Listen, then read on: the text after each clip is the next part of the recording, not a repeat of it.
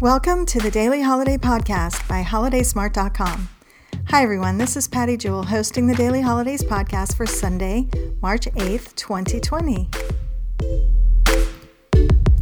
March 8th is Daylight Savings Time in the US and Canada when we spring ahead an hour on our clocks. So if you forgot to turn your clocks ahead, check your phones and look at the new time and fix all your clocks in your house. Kind of going along with that is Check Your Batteries Day. Taking place during Daylight Savings Time, Check Your Batteries Day hopes to serve as a valuable time to check your batteries on your smoke detectors, carbon monoxide detectors, radon detectors, and other electronics. The death rate per thousand reported for home fires was more than twice as high in homes that did not have a working smoke alarm, either because no smoke alarm was present or an alarm was present but did not operate. So check your batteries today and be safe. The foodie day today is Peanut Cluster Day. So if you love peanuts, enjoy this nice snack today and don't forget to share. The big holiday today is International Women's Day.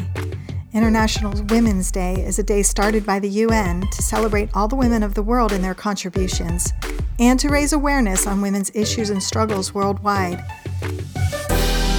In some countries, International Women's Day is an official holiday, so the day after or the day before, if it's on the weekend, is a day off of work.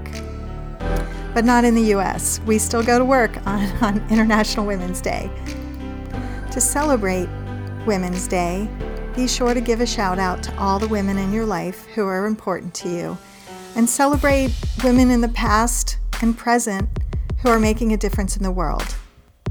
I just want to give a special shout out to all women in the world for your contribution and strength. Today is Proofreading Day. It is a day to remember to look over your writing and make sure there are no mistakes. Some of you may know about NASA's famous missing hyphen that in 1962 cost American taxpayers $80 million when the Mariner 1 blew up. Or when in December of 2005, Mizuho Securities, offering a new recruitment company 610,000 yen per share. Instead, they sold 610,000 shares per yen, costing the company $340 million US. Just two great examples showing why proofreading is so important.